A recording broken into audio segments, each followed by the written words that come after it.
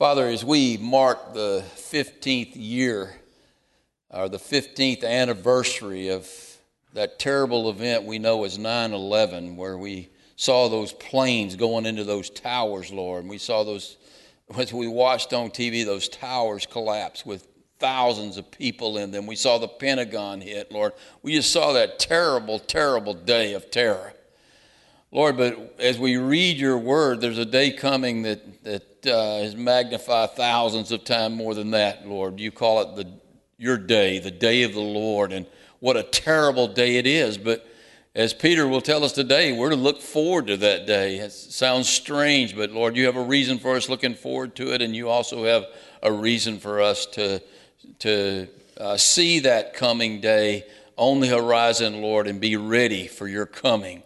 To be excited about your coming, to be inspired to do something in this lost and dying world before it's too late. So Lord, as we look at this end times message in 2 Peter today, I ask that it does both for our hearts, Lord. That one, it reminds us of just what a great day that'll be when you in a twinkling of an eye, take us to be with you. And then what a terrible day it'll be for those who are left behind, Lord. So we have mixed emotions, but Lord, we do long for your coming, but we do long for this lost world to be saved, Lord. So teach us these lessons, that you would teach us through this text.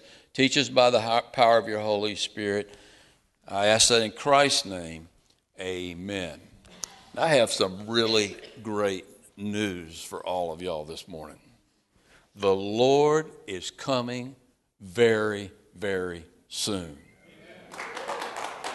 And he told me that in his word when I was studying this week. He's going to tell you the same thing. But if you read your Bible, the coming of the Lord, that event is all over the Bible. One scholar determined that in the Old Testament there are 1,845 references to the return of Christ and the establishment of his millennial kingdom. That's in the Old Testament.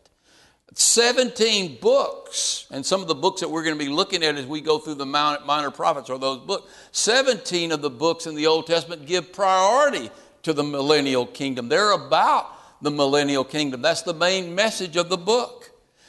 In the New Testament, 23 of 27 books talk about the coming of the Lord. And there are 318 references to the second coming. That is one in every 30 verses. One out of every 30 verses is about the second coming of the Lord. And for every prophecy in the Bible about his first coming, every prophecy in his Bible in the Old Testament about his first coming, there are 8 in the Bible about his second coming. You think maybe it's an important event? You better believe it's an important event. Why is the Bible so focused on this magnificent event? Because the Lord wants us, believe it or not, to be looking forward to the day of the Lord. And it could come at any moment. I mean, God wants you to be excited about his second coming. And he wants you to trim your lamps and be filled with the Spirit and be energized for service in the last days you have on this earth. That's the attitude he wants you to have. I remember when I was a little boy, we would go on long vacations at Christmas because my dad would be stationed somewhere away from all of our relatives, and we would go on these long trips. And when we got into the car, the trip would take probably 15 hours. It was at Christmas time, and we'd get into the car, and my dad would tell us in advance that hey, you're going to be a long time in the car today. So don't be bugging me about when we're going to get there. But we were excited. We were going to see our uncles and aunts and our cousins, and we were going to get all sorts of gifts at Christmas from them. So we were really excited. So we would get in the car, and we would be driving, and we would drive for an hour or so, and inevitably one of us would say, "Are we there yet?" And my dad would look at us like he wanted to kill us. And when another hour would pass, and we would say again, "Are we there yet? Are we there yet? Are we there yet?" And we said that until finally my dad would either pull the car over or look back at us, and I'm amazed we didn't have wrecks in those days, but he would look back up and say, if you want a spanking, you ask me one more time, are we there yet? Whoever does that, they're going to get a spanking. And so as the trip wore on, the excitement wore off, and by the time we got there, none of us were excited. In fact, we were all fast asleep in the back of the car. You know, that's sort of like, or that's really the same problem that the church has. The same problem my siblings and I had. We start out really excited, but the longer the day takes to come, the longer it takes for the Lord's return, the less excited we get. And I got to tell you, for the most part, I think most of us are fast asleep. We're not even thinking about the return of the Lord. And here's the reason. We've got a bad problem with the way we think of eschatology, with the way we think of the last days. You know what we think? We think instead of getting excited because another year has passed and we're that much closer to the return of the Lord, we get to thinking, well, he's delayed so long, he's probably never going to come back. And that was the problem in Peter's day. People had become scoffers. And I mean, they were just, a few decades past the ascension of the Lord back to heaven. But he did say when he ascended back, the angels said the same way in which he ascended up to heaven, he will come back to this earth. And so they were looking forward to the day of the Lord too. They were looking forward to the coming of the Lord. But then they began to, the excitement began to wane, and they began to question, is the Lord ever going to come back? Because as the text says, it says, things from the beginning, they're going on just as they've always gone on. I mean, the sun goes up, the sun goes down. It rains, it's sunny. There's floods, there's droughts, there's earthquakes, there's wars, there's rumors of wars. And we keep asking, are we there yet?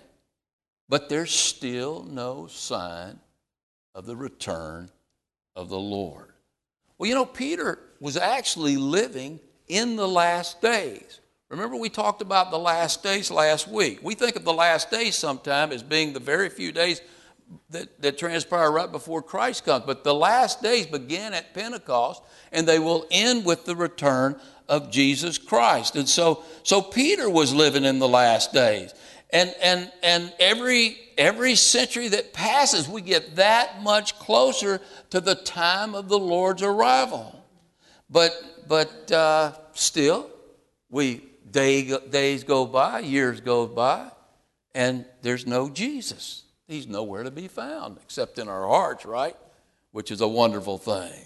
But Peter wants to encourage us in this text. He wanted to encourage his followers when he wrote this text, that just because a lot of time has passed doesn't mean that the Lord is not coming soon. In fact, the more time that has passed, the closer we are to the Lord's return.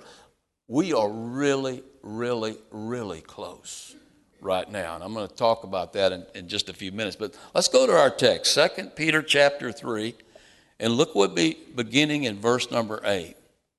And listen to what he says. He says, but beloved, do not forget this one thing, that with the Lord 1 day is as 1,000 years, and 1,000 years is as 1 day. Now, Peter was not given us some kind of exact formula here for calculating God time.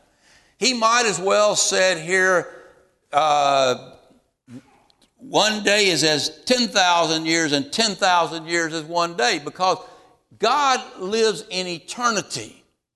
And what seems like a long time to us is just like this to God. And God is in no hurry. We're going to see here in a minute that God wishes that none should perish. And he's going to wait until every last one of the elect are absolutely saved before he has returned. But you know what? I have a hunch that we're real close to the return of the Lord. And I base that upon two things. And one, God's clock, when we look at God's clock, what nation do we look at? we look at the nation of Israel. And the very fact that you live in a time when that nation is back in the land is a major sign that Christ is about to return. I mean, you just think about what a miracle it was for a nation to be scattered all over the world. Nothing like this has ever happened. And then for that nation to keep all of its traditions, to maintain its language, then be brought back into that land as a nation and be surrounded by all of these enemies and protected by God until when? Until the time of Jacob's trouble. When does the time of Jacob's trouble start? When the time of the Gentiles is fulfilled. When the very last Gentile, other than the tribulation saints, the very last Gentile that's going to get saved, then God is going to turn his attention to the nation of Israel.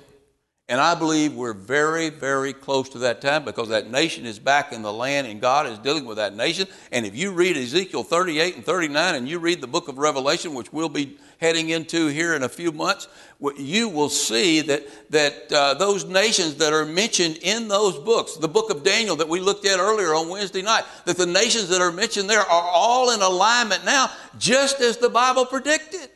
I mean, can you imagine Russia being an ally with Iran and Syria? Well, the Bible predicts that. And one day they're going to come against Israel. I believe that day is really soon. Now, another reason that I believe we're really close to the time of the Lord, or the coming of the Lord, is because of the millennium. The millennium speaks loudly about the return of the Lord. What is the millennium? It's a time of rest. It's a time of rest from a very, very difficult age, the age of mankind. It's a time when God takes charge on earth. And it's for how long? It's for 1,000 years. Now, if you go back to the creation, God created the heavens and the earth in how many days? In 6 days. And then what did he do? He rested. And I believe that the earth has existed for almost 6,000 years, and then we go into that seventh year, which is the millennial rest. And if you look at probably the most recognized Jewish calendar, we're actually in the year 5782. Now that leaves us a couple of hundred years from the end, but there's all sorts of questions about the calculations of that calendar, and there are other calendars that suggest we are right at the year 6000. In fact, our own calendar suggests that, doesn't it? That we're 2,000 years AD, 4,000 years BC, and was the creation, and 2,000 years AD. We are right there. It is time to get excited. I mean, I believe the Lord is going to come back at any moment. But I got to ask the question, Lord, why don't you come back today? I mean, why do you keep delaying this thing? I mean, why has God waited so long to come back to this earth and rule and reign in righteousness? Why does he let us go on doing the things we do? Well, here's the reason, verse number 9. The Lord is not slack concerning his promise, as some count slackness. You might put it this way, the Lord is not slow, as some count slowness, but is long-suffering toward us. Catch that. He's long-suffering toward us, not willing that any should perish, but that all should come to repentance. There's your reason right there. First of all, who's the us here? Who's the us that he's long-suffering towards in this verse? It's mankind. He's speaking of all humans. He's not, God is not slack concerning his promise, as some count slackness, but he is long-suffering towards mankind. In the book of Ezekiel, the Lord says he doesn't take pleasure in the destruction of the wicked. That's why there's a delay in the day of the Lord. The day of the Lord is not going to be a pretty thing. It's going to be a terrible thing. And so God doesn't take pleasure in destroying mankind. He doesn't take any pleasure in that. And so that's the reason we have the delay, because God so loved the world that he gave his only begotten Son, that whosoever believes in him should not perish. And he wishes that none should perish. And so he delays. And I guess that should be our heart too. That's what I don't like about hyper-Calvinism, this idea that somehow Christ got on a cross and died just for his elect few, and you could use excuse my French, you could use the expression, to hell with the rest of the world. I mean, that's not the heart of God. God's heart is for the lost. Our heart should be for the lost. He wishes that none should perish, that all should come to eternal life.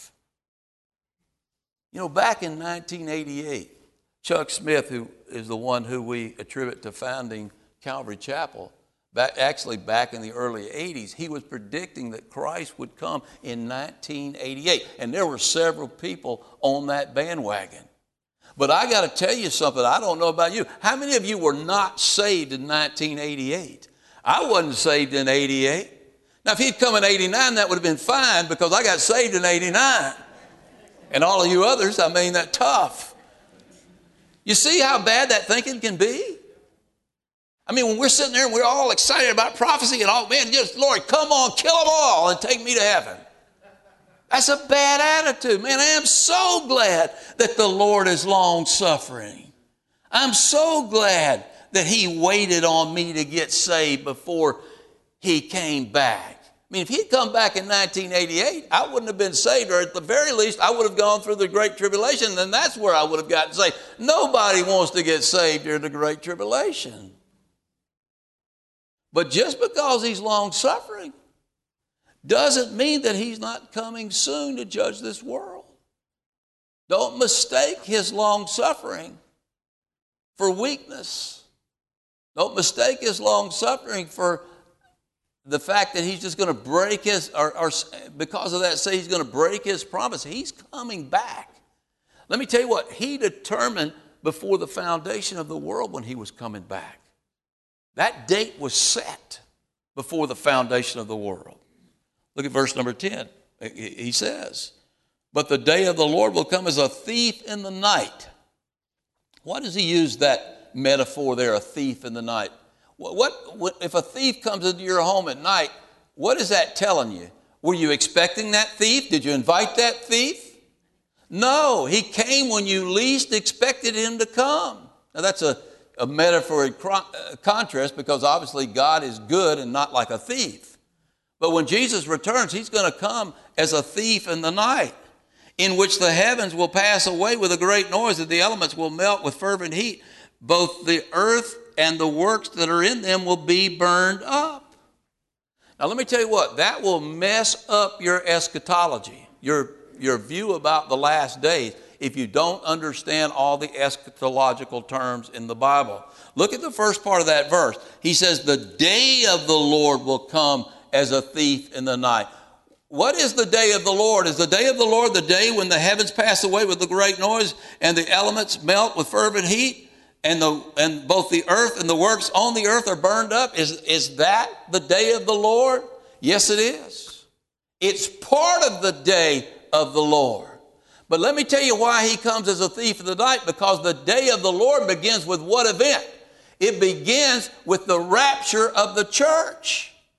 And then comes the Great Tribulation. And you could say that this speaks of the Great Tribulation. I don't think so. I think this speaks of the final judgment at the end of the millennial, when God sends fire upon the earth because of man's last rebellion. When Satan is let loose and men join Satan and rebel against God. And then at that point, the heaven and earth are burned up.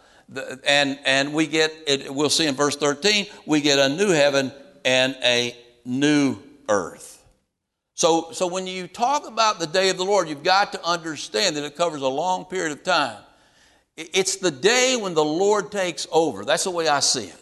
He takes over from mankind. We no longer rule and reign over ourselves. He rules and reigns over us. And it begins with the rapture of the church, and it ends with us going into eternity forever with the Lord in the new heaven and a new earth. So get your theological terms, eschatological terms straightened out. All right, verse number 11.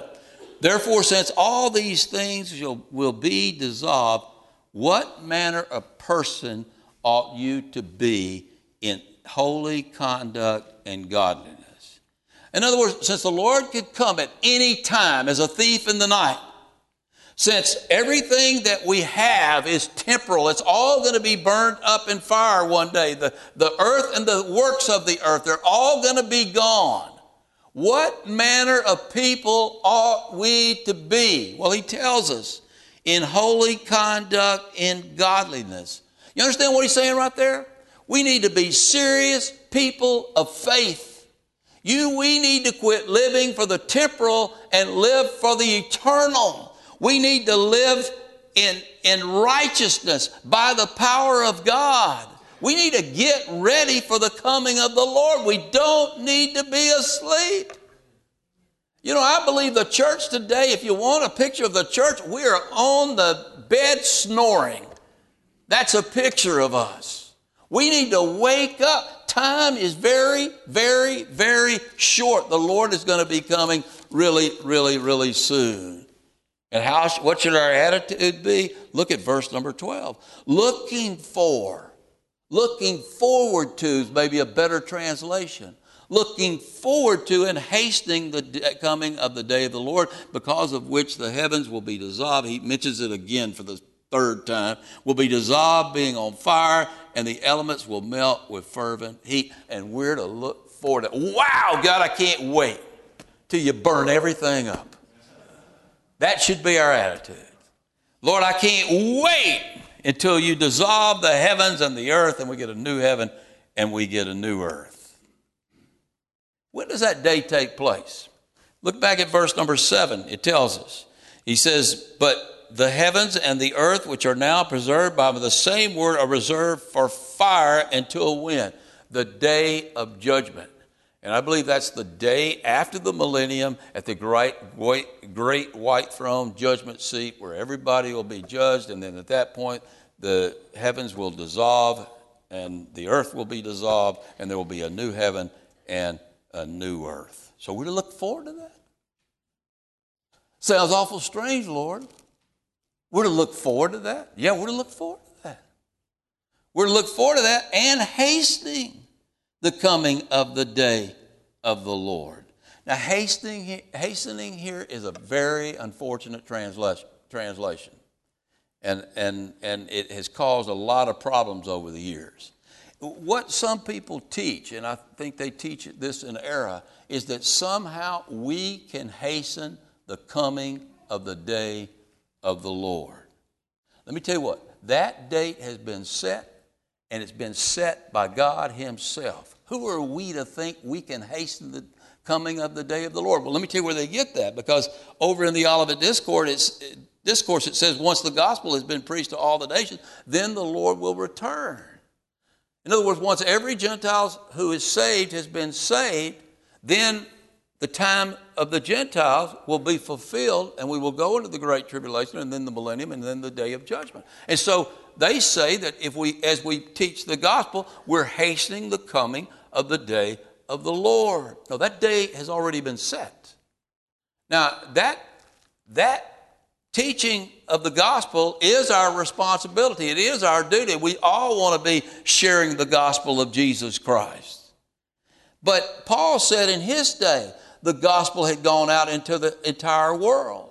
And every generation since that, I believe the gospel has gone out into the entire world.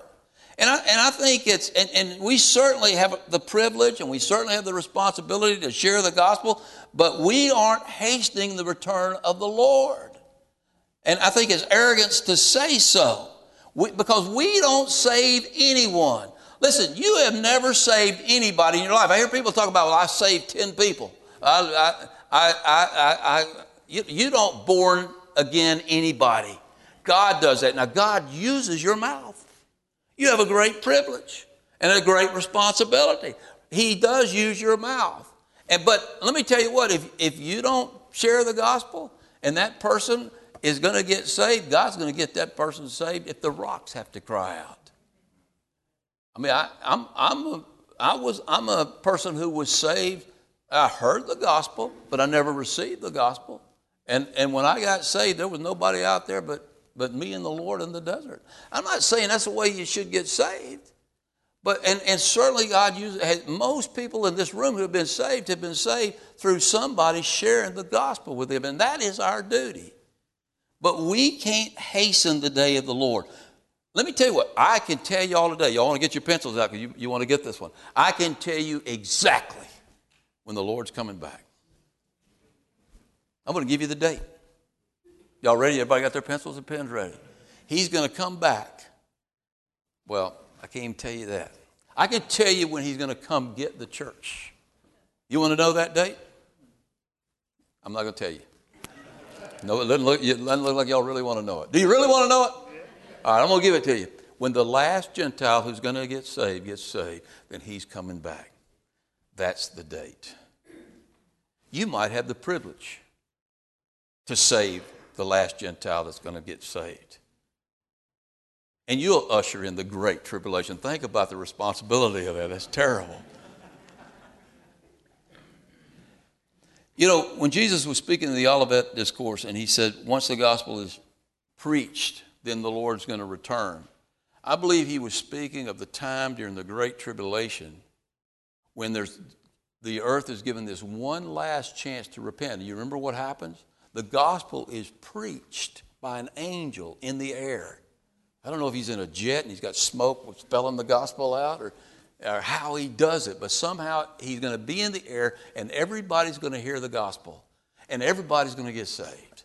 No. You know what everybody's going to do? May the rocks fall on us. We will not have this man rule over us. As bad as it is, here's the good news. You can get saved and you can get out of this mess. But you know what people are going to do? They're so set in their rebellion that those people that are going through the great tribulation, the vast majority of them are going to throw their hands up at God or their fist up at God and say, I will not have you rule over me. I'd rather the rocks fall on me than for you to rule over me. So, look, it's part of our nature. It's part of our nature to long for the coming of the Lord. If you're a born-again believer, you long for the coming. You can't hasten that day. Actually, the Greek word there, I skipped that. Let me go back a second. The Greek word there for hasten is speedo. Speedo. Guess what English word we get from that? Speed. In other words, what he's saying right there, Peter is saying, is that we're looking forward to the speedy coming of the Lord Jesus Christ. In other words, we want him to come as soon as possible because that's our nature. If you're a born-again believer, it's your nature to long for the return of the Lord. If you don't long for the return of the Lord, I got news for you, you're not saved. Because listen to what Paul says over in 2 Timothy 4:8. He says, finally, there is laid up for me a crown of righteousness, which the Lord, the righteous judge, will give to me on that day. And not only to me, but watch this, but all those who long for his appearing. That tells me if you don't long for his appearing, you don't get the crown of righteousness. He said this over in Philippians chapter 3. He says, but our citizenship is in heaven, from which we also eagerly wait for the Savior, the Lord Jesus Christ. In other words, we eagerly wait for the speedy return of the Lord Jesus Christ. That is part of our nature. Why? Why do you eagerly wait for his return? Because like Noah, our heart is vexed. Our soul is vexed day and night with all the evil of this world. Let me tell you what, if you love this world and the things of this world, what does John say? The love of God is not in you. And the more I see things spinning out of control on this earth, the more and more I long for the coming of the Lord and his righteousness, for his rule. But just as it's part of our nature to long for the coming of the Lord, if you're born again, it's part of your nature to wish that none should perish, but that all should come to eternal life. So as much as we want him to come, we don't want him to come any sooner than when everyone who's going to get saved gets saved. And if you're one of those who just sits around longing for the day of the Lord and without any regard for the fate of the wicked, which all of us were before we were saved, then there is something wrong. Amos said this to the Israelites way back hundreds of years before Christ even came. Listen to what he said. He says in chapter 5, verse 18, he says, woe to you who desire the day of the Lord. You got that? Now Peter's saying, we look forward to the day of the Lord. Amos says, woe to you who desire the day of the Lord, for what good is the day of the Lord to you? It is a day of darkness, not a day of light. In other words, what he was saying, back in those days in Israel, there was a group of people who were a bunch of prophecy nuts, and they sat around and they started looking at all these prophecies. They missed a bunch of them, but they said, man, the Messiah is coming soon. And the millennial kingdom is going to be set up really, really soon. And they started looking for the day of the Lord. And the heck with the rest of Israel. I mean, the heck with all the wickedness and everything that's going on. We're not going to do anything about that. We're just going to set ourselves apart from these people, go up in a mountain high and wait for the coming of the Lord. And Amos says to those people, woe to you who desire the day of the Lord, because your heart's not right with God. If you're desiring your nation to be destroyed, your heart is not right with God. Because there's a lot of lost people in your nation, and you very well might not be saved. And this day of light that you think is coming is really for you going to be a day of darkness. And I believe there are a lot of people in our day that are the same way. Let me tell you what, the day of the Lord is not some party to look forward to. It's a terrible day. It's the most terrible thing to ever happen on this earth. Go with me over to Isaiah. You want some really encouraging words? Go over with me to Isaiah chapter 13. Way back in the major prophets, as they call them, back in Isaiah, a little bit past Psalms.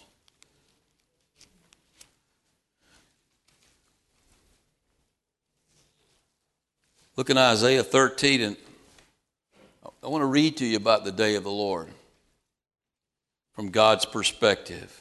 Look at verse number 9.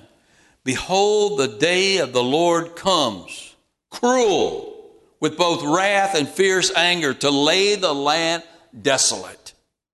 And he will destroy its sinners from it, for the stars of heaven and their constellations will not give their light. The sun will be darkened in its going forth, and the moon will not cause its light to shine. I will punish the world for its evil, the entire world, and the wicked for their iniquity. I will halt the arrogance of the proud. I will lay low the haughtiness of the terrible. I will make a mortal, a human being, more rare than fine gold, a man more than the golden wedge of Ophir. That is the rarest of gems. For you to be able to find a man after the day of the Lord, you're going to have to look really, really, really hard. You know, when I was talking about us going into the book of Revelation, I can always tell when you talk about going to the book of Revelation, everybody gets excited. Because everybody wants to know who the Antichrist is, and I know y'all think I've got it figured out, but I don't. Who the Antichrist is, when the Lord's going to return. I mean, how close are we? We want to know all those things. And everybody gets all excited about the book of Revelation until we get to chapter 6. And then the day of the Lord begins. And from 6 to chapter 19, you see these terrible judgments on this earth. And you look at the terrible time that's going to take place here, and you are absolutely shocked, and you don't want to hear it anymore. I mean, we'll have a big crowd when we get started in Revelation. By the time we get to chapter 19, there'll be just a few of us left here. If people start emptying out, when you look at all of these terrible things that take place on the earth, it's not a pretty time. It's not a good time. And if we can long for the end of the world and the destruction of the wicked without any concern for their souls, then there might very well be something wrong with us. And that day of light that we're looking for might very well be a day of darkness for us. 15 years ago, you remember? those planes going into those towers. When I first saw the first plane go into the tower, or saw the film of the first plane go in the tower before the second one went in. Katie Couric was saying they've got a problem with the air controllers or something. I mean, I was like, come on, where'd she get that? That's a terrorist attack.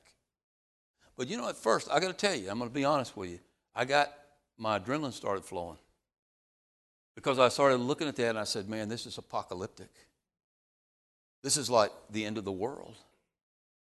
And I got excited. The Lord could come back at any time. But then, you know what I started seeing? I started seeing people jumping off the buildings from the very top.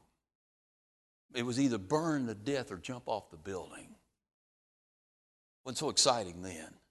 And I saw another plane come to the tower, and I realized that there were hundreds of people of that plane. And then you saw those towers fall. And thousands of people in those towers died that day.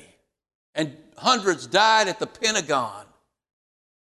And that wasn't a pretty sight anymore. I wasn't excited about it anymore. I was sick to my stomach. Because most of those people who died that day were not saved. There were some that were saved. There were some great stories told about that. Don't get me wrong, but most of them were not saved. Their fate was sealed that day. And when the Great Tribulation comes, 9/11 is nothing compared to the Great Tribulation. Multiply that times thousands, times 10,000s. 2/3 of the population of this earth will be destroyed. And if you can look forward to that day without any remorse, without any sorrow for the wicked, if we can long for Christ to just come back and get us out of here and just blow them all up, there is something wrong with us. And I see these prophecy people, that's their attitude, and I don't like that attitude. We should hurt for the lost. We have relatives that are lost. We have children that are lost. We have grandchildren that are lost.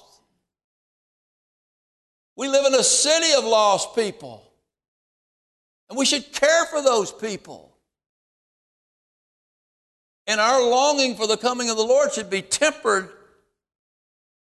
by our love for other people if we're truly born again. But now Peter's going to mess my whole sermon up. Go back to 2 Peter. He says, nevertheless,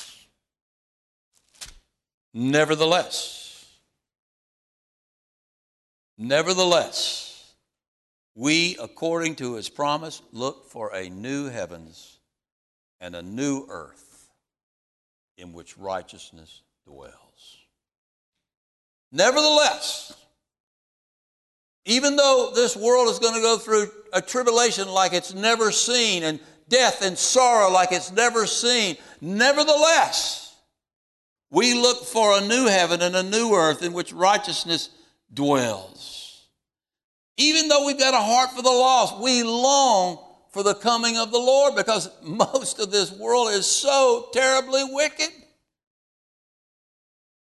We look forward to a new heaven and a new earth. Now, let me tell you about a new heaven and a new earth. A new heaven and a new earth, that word new there doesn't mean something like the difference between a car and a motorcycle. It's not something like that. It's made new. This old ragged earth that really wasn't that ragged until we got a hold of it. But this old ragged earth that'll go through the Great Tribulation and all the terrors of sin. And one of the things in Revelation you read is, woe to those who destroy the earth. It's not going to be destroyed again, but it's going to be made new. The heavens are going to be rolled up and they're going to be made new.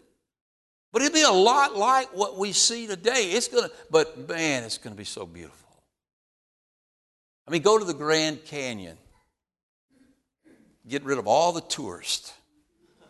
Go to the Grand Canyon and look out over that. It will take your breath away. Then you look up into the sky out there and you can actually, even with bad eyes, you can actually see the stars. You can reach up and you can grab them and bring them down. We're going to live in a day where there's not going to be any great big population. You're going to be there And it's going to be so beautiful. It's going to all be made new. It's going to all be made perfect. And it's going to be so wonderful. And the most wonderful thing about it won't be the ascetics. The most wonderful thing about it, look at the last part of that verse, is in verse number 13, we look forward to a new heavens and a new earth in which righteousness dwells. Oh, man. That's something else, if you're a born-again believer, you long for. You long for righteousness. Man, I didn't give a flip about righteousness before 1989 when I got saved, but since then, the older I get, the more and more I long for righteousness. Justice. For people to do the right thing. For people to love one another. For people to treat one another the way they should treat one another. Vance Havner had a really eloquent way of describing that day. He said, in that day, people will ask, where are the wicked? Gone. Where is Satan? Gone. Where are the demons that taunted us day and night when we were before the millennium? Where are they? Gone. Where is injustice? Gone. Where is hate? Gone. Where is sickness and death? Gone. Where is sickness and disease? Gone. Where is death? Gone. And what will be left will be a place that is no longer cursed by God, but blessed by God in every possible way. A place of perfect people living in perfect righteousness, in a relationship with their perfect God. You know, I got one question. Are we there yet? No. But we're awfully, awfully close. So don't go lay down and fall asleep spiritually because the Lord is delayed. You need to wake up. We need to wake up. And we need to be about His business until He comes, because He's coming very, very soon. Let's go to the Lord in prayer. Father, we just thank You for the great hope that we have in Jesus Christ.